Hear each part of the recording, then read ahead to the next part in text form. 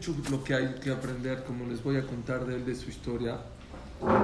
Él nació en Viena en 1930. Su papá era una persona muy exitosa en los negocios en Viena, pero también era una persona que hacía muchísimo gesed con todo el mundo. Y cuando se escuchaba que Hitler estaba llegando a Europa, se tuvo que escapar a Marruecos. Él vivió en Marruecos un tiempo, ¿sí? Y por eso, aunque él es Ashkenaz, Reichman es Ashkenazí, le tenía muchísimo akarat hatov, mucho agradecimiento a los sefaradim. Y siempre apoyó a los sefaradim, ¿sí? De una manera, sí. Él donó millones de dólares a las yeshivot, como les voy a decir, a muchos mosdot, a gente que se tenía que casar. Era increíble. Ha sido el filántropo más grande de la generación, definitivamente. Y solamente su nombre aparece en dos yeshivot, una no sé cuál es, y otra es una sefaradí que se llama Bet Shmaya, ¿sí? Que es el nombre de su papá. Y edificios de chavos que duermen ahí. Aparte de la yeshiva tiene edificios. Pero es de Bet Shmaya todo. Para sefaradim, ¿no? Para sefaradim, sí. Pero no van a encontrar su nombre en cualquier lugar, a pesar que él apoyó a cientos de personas. ¿Es el que hizo el edificio Reforma? Sí, la Torre Mayor. Ahorita les voy a contar un poquito de eso, ¿ok? Él nació el 27 de septiembre de 1930 en Viena y él falleció el 5 de octubre de 2013, ¿sí? Hace 9 años. Hoy es su aniversario en hebreo, ¿sí? Él fundó una empresa que se llamó Olympia York. Su filosofía es que la persona se hace rico de donde menos se imagina. Él piensa que él se va a hacer rico de este lado y se hace rico de otro lado. Él con sus hermanos vendían mosaicos y le empezó a ir bien en Nueva York. Él estaba en Toronto, él vivió en Toronto y de repente ya necesitaba una bodega más grande. Entonces le dijo, a ver, vamos a alquilar una. Estaba muy cara. Dijo, no, pues vamos, si tenemos el dinero vamos a hacer una. Le pidió a un arquitecto, oye, ¿cuánto me cotizas por hacer una bodega? Le cotizó, hizo cuenta, dijo, yo creo que la puedo hacer a la mitad del precio de lo que me está diciendo. No, una bodega, ¿qué tan difícil puede hacer? Y la hizo a la mitad del precio y se metió ahí y dijo, pues no soy tan malo en construcción. O sea, la hice bien, quedó muy bien y a la mitad del precio. Dijo, ¿por qué no nos dedicamos a construir? Entonces su negocio era de azulejos. Pero como ya no le alcanzaba la bodega, se metió al tema de la construcción y se hizo una construcción muy, muy fuerte. Él, ¿por qué? Es un símbolo y le dedico una clase entera a su vida. Porque, no sé, yo no conozco, hay unos cuantos, pero muy pocos ricos de esos niveles eran gente jaredí. ¿Saben qué es jaredí? Amaba la Torah, honraba la Torah, honraba a los jajamín, amaba dar tzedakah. Y el que lo veía, luego si quieren, métanse Moshe Paul Reichman, y lo pasaba como si fuera un jajam. Una vez fue a una oficina a hacer negocios con una persona y la de la secretaria pensó que era un jajam que venía a pedirse de acá y le dijo que no estaba el dueño. Dijo, bueno, dígale que vino a visitarlo Moshe Reichman, y le dejó su tarjeta. ¿Se acuerdan de las tarjetas de presentación? Bueno, le dejó su tarjeta y se fue. Y después no había celulares. De repente le marcó a su oficina el que iba a hacer, Moshe, perdóname, discúlpame. Dijo, te disculpo, pero creo que no es correcto. Dijo, quedamos a una hora, quedamos en un negocio, no está bien que me cites si no estás en tu oficina. O sea, no, yo no soy una persona que tenga mucho tiempo. Si ya estoy viniendo, dijo, claro que estaba. Dijo, no me mientas porque tu secretaria me dijo que no estabas. Dijo, no, es que ella te confundió con un rabino y como a los rabinos los batea, por eso. Dijo, ese es el tipo de persona que eres. Yo no hago negocios. Qué bueno que me pasó eso, porque yo no hago negocios con personas que no valoran a los jajamín.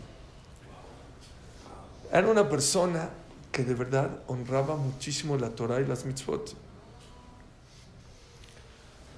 Y quiero decirles algo. cada quien Dios le da su misión en la vida, como le hemos hablado muchas veces. Hay gente que es gaón en Kabbalah. El Arizal era un gaón en Kabbalah. Hay gente, Jajam Ovadia Yosef era gaón en la halajá. No hay quien le gane en la halajá, era un campeón en la halajá. Hay gente, Rav Chaim Kanevsky era Sara Torah, se sabía la Gemara de memoria. Pero les voy a decir un título nuevo. ¿Saben cómo se llama? Gaón Bajeset. Hay gente que es gaón en ayudar.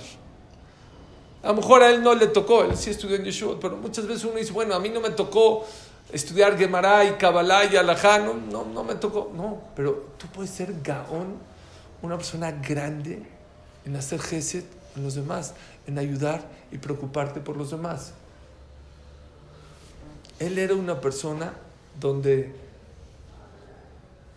no existía una persona que llegue a su oficina o a su casa y que se vaya con las manos vacías. No existía.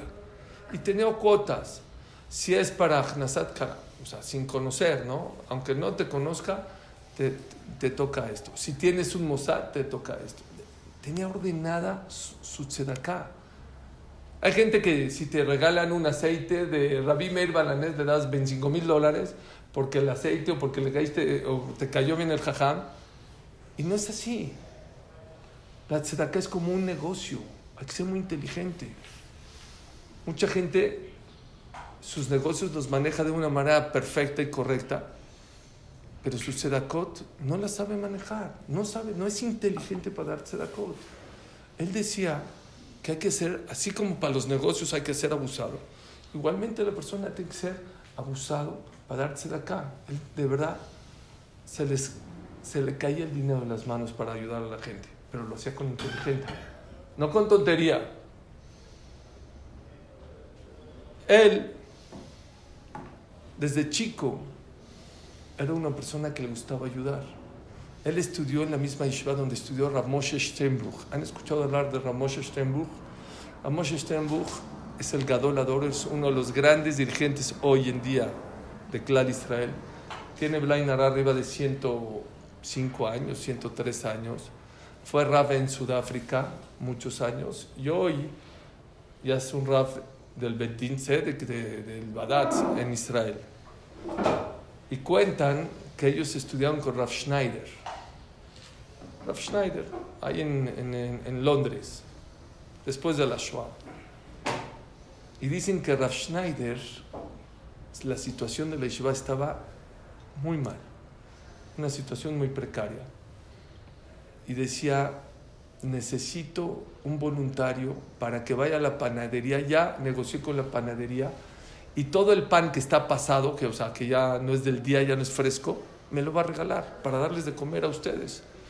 Pero yo no puedo ir, tiene que ir un bajur, un muchacho a la yeshiva a recogerlo. No había Uber Eats, no había nada de eso. Tenía que ir un bajur de la yeshiva ¿a qué? A recoger el pan. ¿Quién se dona? Vino un muchacho que se llama Moshe y dijo, yo me dono. Dijo, pero te tienes que parar más temprano porque tienes que llegar a la tefilá. Sí, yo me paro una hora más temprano, 45 minutos, voy a la panadería, traigo y luego voy a rezar. Dijo, perfecto. Dijo, necesito otro voluntario. ¿Qué voluntario necesito? Necesito un voluntario, otro voluntario para despertar a los jóvenes a la tefilá. Antes no había alarmas, no había... Entonces necesito a alguien para que despierte, pero para eso te tienes que parar antes de la tefilá para poder estar listos a todos. Dijo, se paró otro Moshe y dijo, yo, seguro sí. Años, un Moshe iba por el pan y el otro Moshe iba a despertar a todos los muchachos. Cuando acabaron ya los años de estudio, vino Rav Steinbruch y los dos justos se fueron de la yeshiva. Nos mandó a llamar a los dos Moshes. Vengan para acá. Dijo, ¿qué pasó? Dijo, ustedes dedicaron de su tiempo, dejaron de dormir, uno por el pan y el otro por despertar a todos los muchachos para que se vayan a estudiar. Les quiero dar una verajá. Dijo, ven tú, Moshe. Tú que te preocupaste por el pan de los demás, que nunca te falte pan en tu vida, que tengas parnasá berevaj. Y le dijo al otro Moshe, tú que te preocupaste por la espiritualidad de tus amigos, que Hashem te mande mucha espiritualidad, mucha verajá en lo que haces, espiritualmente hablando. ¿Quién eran esos Moshes? Uno era Moshe Sternbuch y otro Moshe Reichman. El que iba por el pan era Moshe Reichman y el que despertaba a los muchachos era Moshe Sternbuch. Dicen que Moshe Reichman dijo, qué lástima que yo no fui, igual ya me paraba. Qué lástima que no fui yo el que despertaba a los demás. ¿Por qué fui yo por el pan? Pero lo que es pararse por los demás, hacer gestos por los demás desde chico, y la barajá de un jajam. Millones de dólares, le estoy diciendo que llegó a ser el 3 más rico del mundo, Forbes. ¿Quién sabe si no fue por ese tiempo que le dedicó y pararse temprano o por la barajá de su jajam?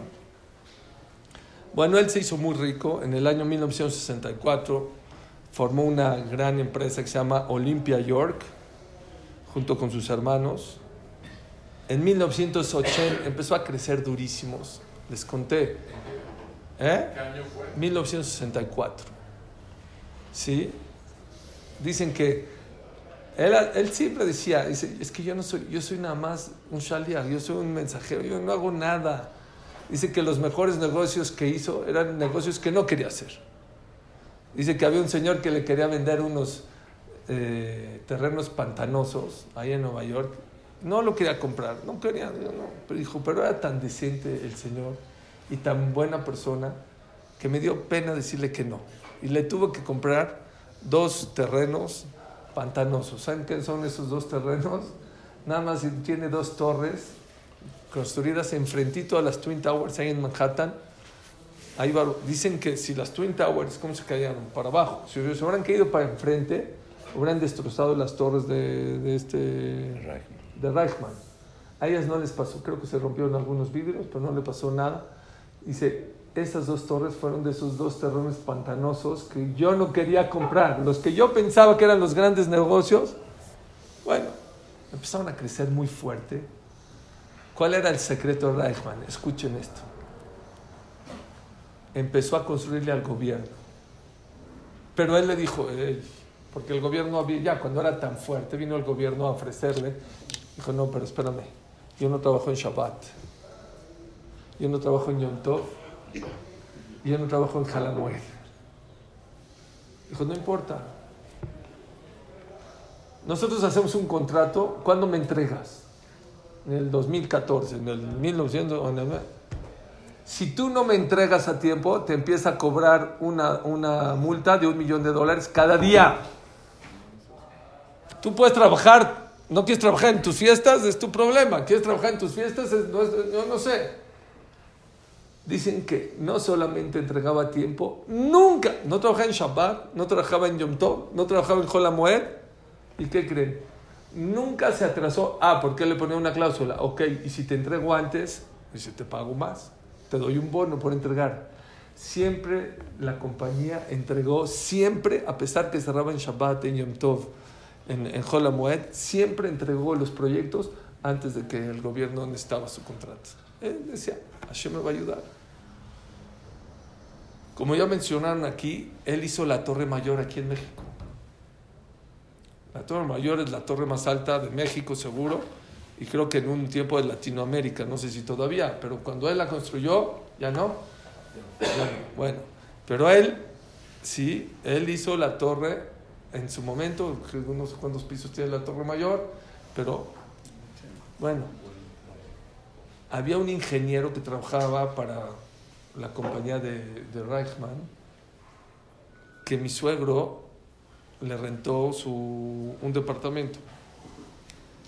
Y él trabajaba para Reichman. Dijo, yo trabajo para el señor Reichman, para Moshe Reichman. Y le contó que en Shabbat no podían trabajar. Igual, como en Estados Unidos, aquí también en México. No hay trabajo aquí. Dice, le contó a mi suegro que una vez, por error, colaron una losa en Shabbat. No sé, no tenía lo que hacer y dijo, vamos a avanzar. No es que él ordenó, no dijo nada. Los obreros por sí solos lo hicieron. Dicen que Moshe Reichman se enteró mandó a destruir esa losa. Dijo, mi edificio no puede tener Hilul Shabbat. Esta torre no puede estar construida en Shabbat. La mandó a tirar, aunque le costó dinero y tiempo, pero esta... Y otra cosa nos contó este ingeniero. En la inauguración la inauguró Fox, el presidente de México, Vicente Fox. ¿Qué hizo? ¿Qué hizo? Dijo Reichman. ¿Quién fue a la inauguración? Puros políticos, el presidente. Todo kasher meadri. Aquí no hay tarea. No, pero no hay... Todos mis eventos kasher meadri. Lo hizo Shuli. ¿Lo hizo Shuli? Bueno, no sé. Ahí está, bueno, lo hizo Shuli. Ya fue propaganda para Shuli. ¿Oyeron? Hay una persona que tenía Yirat Shamayim. Como les digo, él siempre decía, mucha gente se atribuye, no, yo soy muy abusado para hacer los negocios. Él mientras menos se sentía que él el que hacía, mejor le iba. Dicen que una vez se le presentó un negocio impresionante. ¿Cuál era el negocio? Tejas. Tejas para las casas. Dijo, voy a comprar todas las tejas para dominar el mercado de tejas. Voy a ser más fuerte en Texas. Y bueno, y también compró el resistol para pegar las tejas. Dijo, no vaya a ser que falte el resistol. ¿De qué me sirve las tejas si mañana se necesita un cemento especial para pegar las tejas en Nueva York, en Estados Unidos? Dijo, bueno, lo voy a comprar. Y compró el resistol también. Pero ese era como servicio. O sea, por si alguien me compra la teja, si quiere que me compre el resistol, si no. De repente, ¿qué se da cuenta? Él pensó que él compró todo el material y lo empezó a vender carísimo. Y su competencia ya había comprado igual o más fuerte.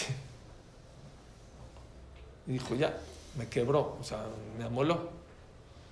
Y el dominio de las tejas no las tenía él, las tenía la competencia. Dijo, ya, todos de Minas Shammai. Nada más que, ¿qué creen que pasó? A la competencia se le olvidó comprar el pegamento, el cemento. Y no había cemento en el mercado. ¿Qué tuvo que hacer la competencia? ¿Comprarle el cemento a quién? Dijo Reichman, todo lo que yo pensaba ganar de las tejas, ¿de dónde lo gané? Del cemento. Y más. Y más. Y así tiene Sipurim y Sipurim acto de que él no era el que hacía los negocios, a pesar que... Y luego pasó algo inédito en el año 1990. Cuando todo iba de maravilla, se juntó con la reina de Inglaterra porque le ofrecieron unas islas que se llaman Canary Wharf. Luego las googlean. Canary Wharf. Son unas islas cerca de Inglaterra. Y las compró todas el grupo de Reichman. Y la reina le prometió que el subway de Inglaterra iba a llegar hasta esas islas. Dijo, con eso es el negocio del mundo. Compró a centavo y si el subway llega, ya lo hicimos. Eso fue en los años 80, por ahí. Cuando ya tenía todo el dinero, toda la inversión, toda la estructura, le manda a llamar a la reina, le dice, me echo para atrás. El subway no llega. ¿Cómo? Ya tengo toda la inversión, todo nada. ¿Cuánto valía su empresa en este tiempo? Bueno, ¿cuánto valían ellos? 10,000 billones de dólares.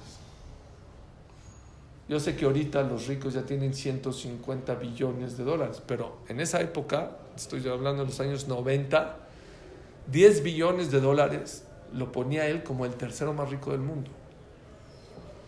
Y por esa decisión de la reina, que no sé si fue culpa de ella o de la política, no sé qué pasó, cayó su riqueza de 10 billones de dólares a 100 millones de dólares. ¿Escucharon? De 10 billones de dólares a 100 millones de dólares. Aunque 100 millones de dólares es mucho dinero, es como si se quedó pobre. Y eso fue un golpe no nada más para Moshe Reichman, para todas las yeshivot, para todos los mosot. Y la verdad fue un golpe de emuná muy grande para todos, porque si era el gaón en Tzedaká, el gaón en Gesed, ¿cómo puede ser que esa persona, siendo el Baal Tzedaká más grande del mundo, no me están entendiendo, el más grande del mundo, cómo puede ser que se haya caído? Fue un golpe para los jajamim. Hay un Shulchan Aruch, que no sé si se los leí, sí, creo que se los leí acá, que les dije, Shulchan Aruch es alajá, nada malo y nunca una persona se puede hacer pobre de haber dado tzedaká. Entonces no puede ser que una persona que haya dado tanto dinero a la tzedaká sea tan dadivoso y haya abierto la mano a todos, haya caído tan fuerte. Fue un golpe muy fuerte para todo el que entendía el concepto de tzedaká, de maaser. Y le preguntaron a Moshe Reichman, oye, ¿por qué tú piensas que te caíste? ¿Cuál es el motivo? Si tú eres una persona que eras muy dadivosa. ¿Saben qué dijo? No lo van a creer. Daba mucho, pero no lo que tenía que dar. No daba el maaser. La gente piensa que yo daba mi maaser, estaban equivocados. Era tanto dinero, no por malo, era tantas inversiones y tanto dinero que no había manera de dar el maaser. Y que sepa la gente que yo no daba maaser, no vayan a decir, Dios, vea, yo no daba maaser. Y por eso, de ahora en adelante, voy a meter a una empresa solamente a unos contadores que manejen mi maaser. Esa fue la primera decisión que tomó. Mi maaser estuvo mal manejado. La Gemara cuenta lo mismo con Nagdimón Ben Gurión. ¿Saben quién fue Nagdimón Ben Gurión? Cuando los romanos sitiaron Jerusalén, sitiaron mucho tiempo Jerusalén, y antes de que los jóvenes quisieran salir a guerrear, los ancianos, los jamines decían, no tenemos méritos para salir a guerrear contra los romanos. Hay que ver, ya, hay que sacar la banderita blanca y nos rendimos. Hay que aguantar, vamos a aguantar, y los birionim no, vamos a pelear contra ellos. ¿Cómo nos vamos a mantener? O sea, no entra ni sale nada de comida. Entonces vinieron 3 ricos en Jerusalén. Uno se llamaba Nagdimón Ben Gurión, otro se llamaba Tzitzita Keset y otro Calvá Sabúa, que era suegro de Rabbi Akiva. Y uno dijo, yo mantengo todo Jerusalén con leña. Toda la leña yo la dono, yo tengo suficiente para mantenerla 20 años. Otro dijo, yo dono todo el aceite, y otro dijo, yo dono todo el trigo. Con eso podemos mantener a Jerusalén 20 años. ¿Eran ricos o no? 20 años a todo Jerusalén. Pero bueno, ahí la historia cuenta que los jóvenes dijeron, no, vamos a guerrear, ya vamos a aguantar 20 años. A ver, ¿quién se cansa primero? Si los romanos, no había manera de entrar. ¿Qué hicieron los birionim? Se llamaban los birionim, los jóvenes. Quemaron el trigo y el aceite y la leña. Ya no había cómo aguantar, tuvieron que salir a guerrear, y ahí fue la destrucción del Bet Hamikdash y de Jerusalén. Pero en la destrucción, cuenta la Gemara en Masejet Ketubot, que Rabbi Yohanan Ben Zakkai se encontró a una muchachita, perdón lo que les voy a decir, expulgando de la popó de las vacas para comer. Imagínate. Y cuando la vio Rabbi Yohanan, dijo, oye, yo te conozco. ¿Quién eres? Dijo, soy la hija de Nagdimón Ben Gurión. ¿Qué? Yo firmé tu ketubá. Y tu ketubá eran miles de monedas de oro. ¿Dónde está ese dinero? ¿Y dónde está el dinero de tu papá? Tu papá era el que podía mantener Jerusalén 20 años. ¿Qué dijo ella? Dijo, ese dinero se perdió. Dijo, ¿pero por qué? Dice, porque no daba tzedaká. Así contestó su hija. Pregunta la Gemara, ¿no daba tzedaká? Nagdimón Ben Gurión estaba dispuesto a mantener a todo Jerusalén. Y está escrito que él, cuando pasaba, le ponían tapetes de seda en el camino. Y cuando se iba, le decía, ese tapete quédatelo tú. Al pobre se lo quedaba, se lo regalaba. La Gemara cuenta que una vez no había llovido en Jerusalén. No tenían agua los Yehudim. Y había un sultán árabe que tenía muchos pozos de agua. Le dijo, te pido un favor, préstame esta agua. Era un empresario, no era, préstamelo. Y en tal día, si no llueve, se te van a llenar. Y si no llueve, yo te los lleno de oro. Así cuenta la Gemara. ¿Era dadivoso o no era dadivoso? Él para sus hermanos. Y la Gemara cuenta, pasó, haz de cuenta, el martes en la tarde, si no llueve y no se te llenan, yo te los lleno de oro. Viernes, sábado, domingo, lunes, nada, no llueve. Martes, no hay lluvia. Le mandó a cobrar, dijo, ya llénamelos de oro. Dijo, no ha acabado, todavía no es la shequía. ¿Ya se metió el sol? Dijo, no. Dicen que cuando faltaba poquito, se paró a rezar Nagdimón Ben Gurión, vino unas nubes, llovió y se le llenaron los pozos. Ya dijo, ahí está apagado, bye bye. Entre paréntesis, nada que ver con lo que estamos hablando. Qué bonito, escuchen. ¿Por qué Nagdimón Ben Gurión se esperó a rezar hasta el martes? ¿Por qué no rezó el domingo, el lunes? Porque el martes, cuando faltaban 2 horas, dijo, porque si él hubiera rezado el domingo, ¿qué hubiera dicho? Faltan 2 días. Cuando ya vio que o reza fuerte o ya no, entonces ahí sí le rezó de todo corazón. Por eso se esperó hasta el último, porque cuando una persona de verdad ya no tiene otra opción, es cuando reza de corazón. Pero bueno, no me desvío. La Gemara dice en Masejet Ketubot, ¿cómo dice la hija de Nagdimón Ben Gurión que su papá no daba? Si hay varios masim que él era muy dadivoso. Contesta la Gemara que Devae lo hayanote. Sí daba, pero no daba su máser. Y como no daba su máser, se le fue. Melech Mamón Haser, dice la Gemara.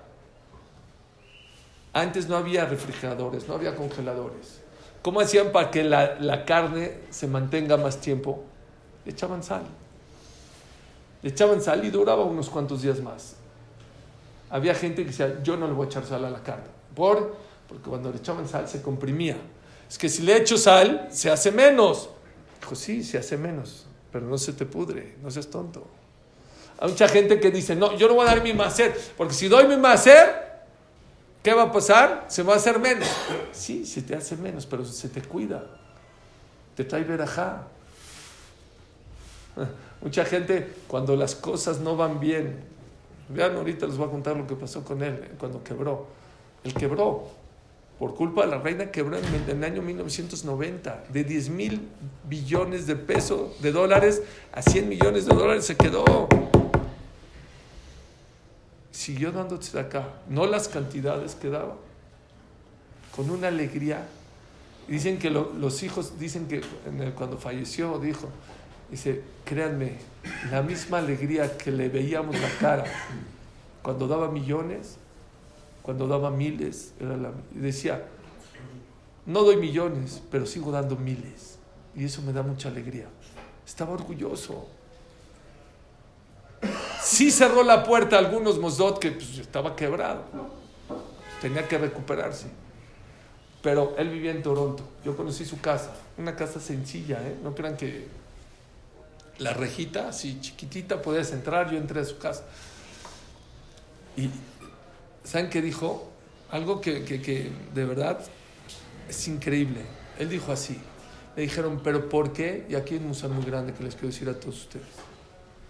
Dijeron, a todo Israel, a muchos lados, les cerró la llave o les bajó muchísimo. A todos los mosdot de Toronto, que era donde vivía, todos los lugares de Toronto, ¿no?, les siguió dando igual. Le preguntaron, oye Moshe, ¿por qué a Toronto no le bajaste? ¿Sigues dándole igual? Dijo así, los mosdot de mi ciudad son como la gente de mi familia. Cuando a una persona le va no muy bien, a la familia le tiene que seguir dando igual, no le puedes bajar. Y ese es un musar que de verdad era un gaón. Hay mucha gente que viene un jajam, yo no digo, hay que apoyar en otros países y otros lugares, y Israel también.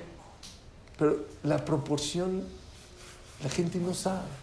Por lo menos, señores, por lo menos, dicen los Gdolim de Israel, el 50% de tu tzedakah se tiene que quedar en México.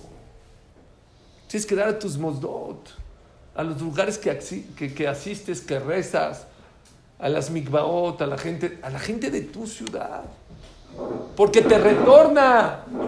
Porque la persona que apoya sus mosdot, eso va a hacer que tus hijos vengan a estudiar, eso va a hacer que el jajam le puedan pagar y pueda seguir dando las clases. Hay mucha gente que no es proporcional. Hay quien dice más, hay quien dice que hay que dar mucho más acá que a otros lados. Yo no, mucha gente que hace, entonces lo voy a quitar a Israel y luego ya no le da acá. No. Está escrito, cuando una persona va a destruir un Beta Knesset, no puedes destruirlo hasta que ya construiste el otro. No dejes de dar allá hasta que no empieces a dar acá. Si ya te comprometiste, ya firmaste que vas a dar acá, ahora sí, si quieres deja de dar. Pero me encantó ese concepto. Los mosdot de tu ciudad son tu familia. Son los que te retribuyen. Tus tevilot, tus bateknisiot, tus yeshivot, tus kolelim. Estoy pensando algo increíble. Ahorita hace 2 semanas estuve diciendo Kadish por mi papá. Zichronu libraja. ¿Y saben qué se dice en el Kadish? Al Israel, ve al Ramanam, ve al Talmideón, ve al Kol Talmideón, de Askim Loraita. ¿Por quién pedimos? Por los Jajamim, por la gente que estudia Torah. ¿Por qué en el Kadish se recuerda a la gente que estudia Torah? Porque el Kadish, el que dice Kadish es porque hubo una pérdida, o una tragedia, o una muerte, Barminan. ¿Quieres que no sucedan esas cosas? Hay que cuidar a los Jajamim. Los Jajamim cuidan la ciudad. ¿Sabían que la Gemara en Baba Betra dice que un Jajam, todos los de la ciudad tienen que pagar por la seguridad de la ciudad? Era un impuesto que tenían que pagar. Los Jajamim de la ciudad no pagaban ese impuesto. Dijo, ¿por qué? Porque su Torah ya incluye, cuando una persona estudia Torah, de la manera como estudiaba, ya cuida la Torah. Entonces, su parte de seguridad ya está incluida con su estudio de Torah. Qué importante es que la persona de verdad apoye sus lugares a donde asiste, a donde frecuenta, a donde va. Qué pena es. Les voy a contar una historia. Maor Alajá, por ejemplo, para que me entiendan que es como tú crees que estás dando y ellos te están dando a ti. Hay una organización de Maor Abraham que es Maor Alajá. Maor Alajá son como 4 o 6 jajamim que tienen un celular y les saben a preguntar, les hacen preguntas de alajot, de lo que quieras. Uno de ellos es mi hermano Ham Gabi, es uno de los que contesta. Me dijo que antes de Pesaj pueden recibir a lo mejor en un día 800 llamadas, 900 llamadas. Oye, el Hametz, oye, esto, pero diarias, a lo mejor hay decenas de llamadas. Entonces, escuchen esta llamada. Llega una señora y le habla antes de Pesaj a uno de ellos, no sé quién contestó, son 6 jajamim, y le dijo, oiga, yo hice Teshuvah. Es una señora, creo que era una señora viuda. Hice Teshuvah y no tengo vajilla para Pesaj. ¿Puedo usar la misma vajilla? ¿La lavo bien de porcelana para Pesaj? La de carne para la carne, de leche para leche. La alhaja es que no se puede. No se puede. Como si fuera de vidrio, se puede. ¿Qué hizo la señora? Empezó a llorar. Es que yo no tengo dinero. Por favor, búsquele, jajam, búsquele. A lo mejor se puede. Búsquele por ahí, rásquele por ahí. A lo mejor va a encontrar un eter por allá. Por favor, le pido, por favor. ¿Qué le contestó? Señor, es que no se puede. Si fuera de vidrio todavía. No, le lloró. Dijo, ¿sabes qué? Márqueme en 1 hora.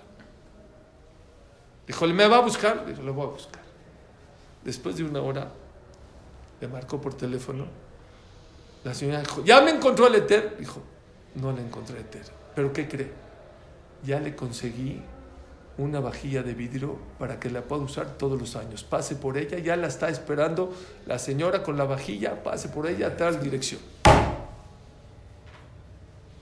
Muchas veces la persona no se da cuenta de que apoyar sus lugares de Torah, de Gesed, de Atzalá, de Yad Lakalá, de Gemilut Hasadim y de Yesod Olam. Todo eso te estás retribuyendo.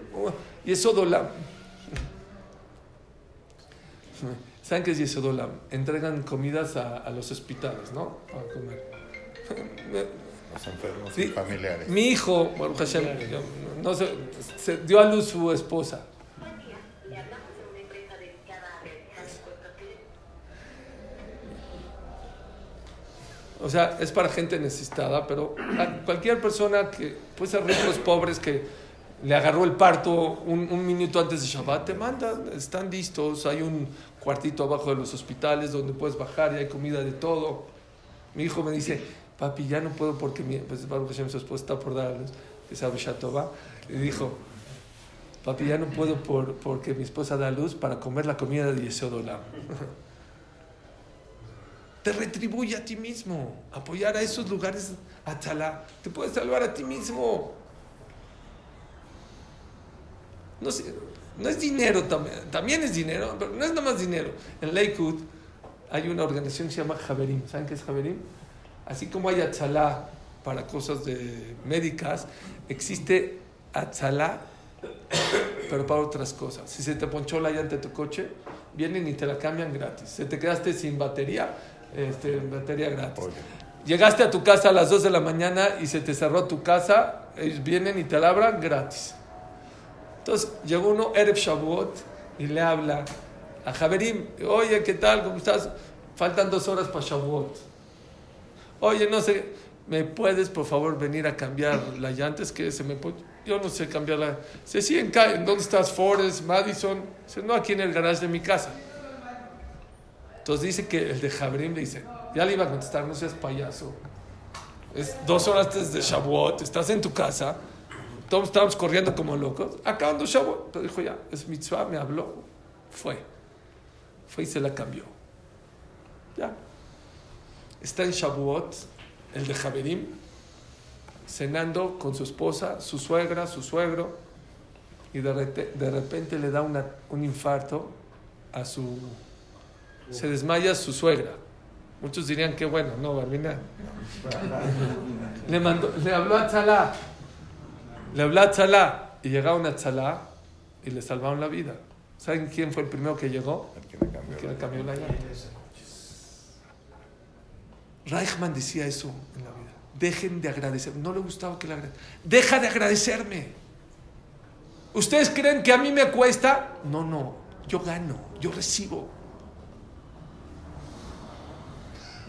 No me están quitando. Estoy recibiendo. ¿Saben qué dijo eso? Shlomo Amelech. Jajam lev y kach mitzvot. Cuando te inviten a hacer una mitzvah, y ya me costó. O el tiempo, o el dinero, o el esfuerzo. No te está tomando. Jajam lev. Pregunta a Rav Aaron Kotler, ¿por qué dice ikach mitzvot? Que tome mitzvot. Y hace mitzvot. Que haga mitzvot. ¿Por qué dice ikach? Dicen que había uno en la lancha y uno de Monterrey, esos que son codos, se estaba ahogando. Decía, dame tu mano. No se la daba. Dame tu mano. No se la daba. Dame tu mano. No se la daba. Dijo, no, este es de Monterrey. Dile, toma mi mano. Toma mi mano. Agarró la mano y lo salvó la vida. Dice Rav Aaron Kotler, es lo que Shlomo Amelech nos debe enseñar. La persona piensa que el que da tzedakah o el que hace gesed le está costando. No le está costando. Está ganando. En tiempo del Hafetz Haim, hace 100 años, vino el Hafetz Haim y le dijo a un rico, dóname un cuarto de estudio, donaban paredes. No, por favor. Ya le dijo, órale, te dono la pared. Ya. Le pusieron la letrero, donado por el Señor, tal.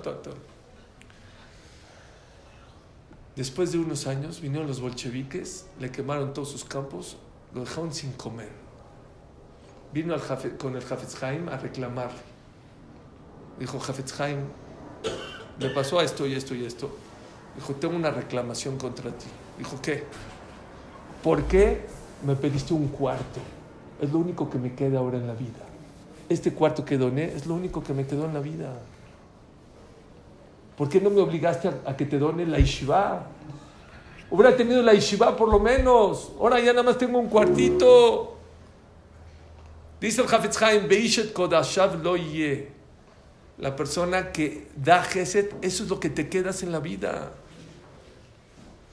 Había una persona que fue a comprar pan con su hijo, 4 panes. Iba un pobre, dijo, ¿me da un pan? Dijo el papá, le dijo, dale un pan. Sacó de la bolsa un pan y se lo dio. Pero el papá era inteligente. Le dijo al hijo, ¿cuántos panes tenemos? Abrió la bolsa y dijo, papi, 3. Estás equivocado. Dijo, papi, teníamos 4, le dimos 1, tenemos 3. Dijo, no. Dijo, entonces, ¿cuántos, pa? 1. Dice, ¿cómo? No te entiendo, pa. Dijo, estos 3 panes al rato o no los comemos o se hacen duros o los perdemos. El único pan que tenemos es el que le dice, ese es nuestro, ese sí ya te lo quedaste.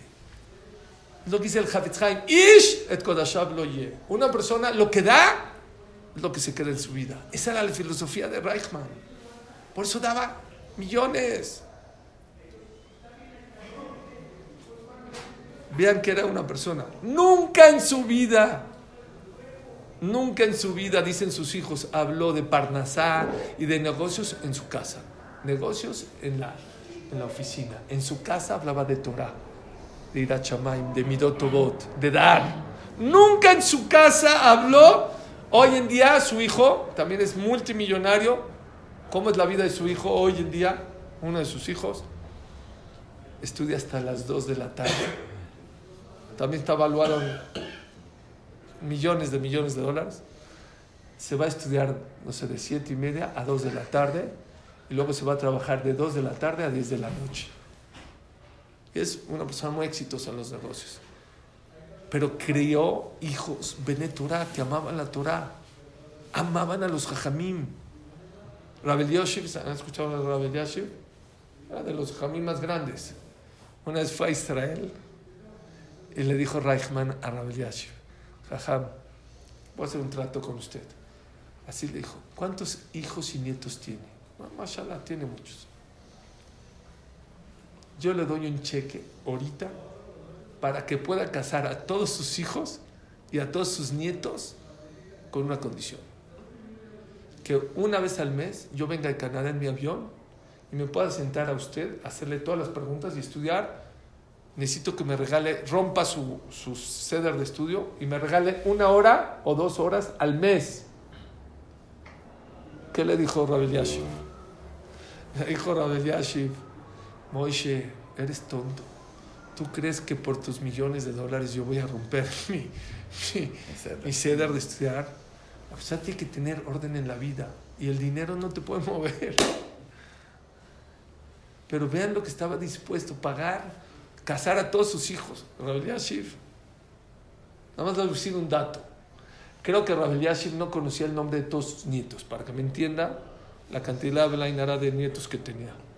¿Y todo por qué? Por hacerle caso a quién. Para sentarse con un jajam.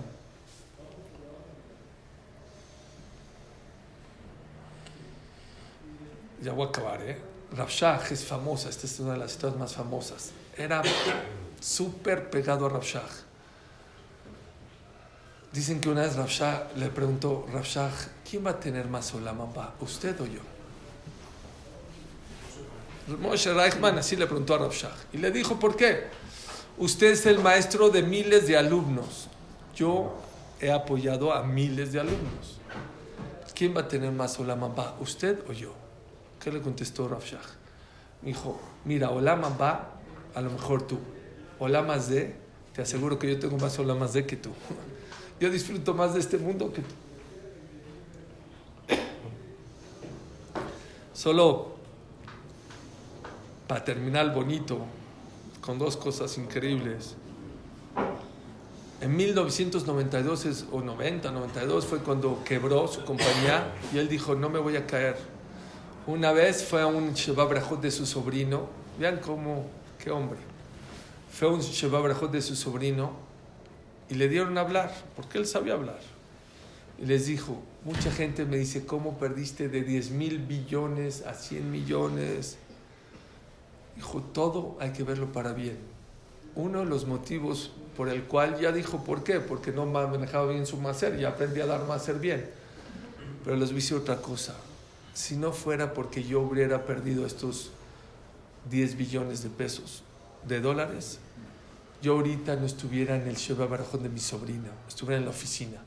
Quiere decir que Dios me quitó dinero para poder convivir más con mi familia, para estar más con ellos. Pero no crean que acabó mal. En el año 2004, donde aquí puse las fechas, sí, en el año 2004 se recuperó, negoció algo, puso a la venta las famosas Canary Wharf, y Baruch Hashem fue una persona muy exitosa. Él dijo que no se iba a caer, que se iba a levantar. Y en el 2004 fue catalogado por Forbes de Canadá como el hombre más rico, el 30, no llegó al 3, pero llegó otra vez al hombre 30 más rico del mundo con 90 billones de dólares. 90,000 millones de dólares. El máster de los calcetines fue con él. Se fue con él. Es lo que quería acabar. No fue un hombre que no se quitó. En vez de decir, no, Hashem ya no me quiere. A ver, no es culpa de Hashem, es mi culpa. ¿Qué puedo arreglar? Se dio cuenta de su maser, se dio cuenta de que no convivía mucho con su familia. Siguió dando a pesar de todo. Me encantó el concepto que siguió dando a sus Mosdot de Toronto. Y al final Baruch Hashem se pudo recuperar y llegó a la cantidad de 90 billones de dólares. Cuando falleció, es famoso que le dejó 2 cartas a sus hijos. Una le pidió que las abran antes de enterrarlo, y otra después de 30 días. En la primera carta es sabido que les dijo que por favor les pide que lo entierren con sus calcetines.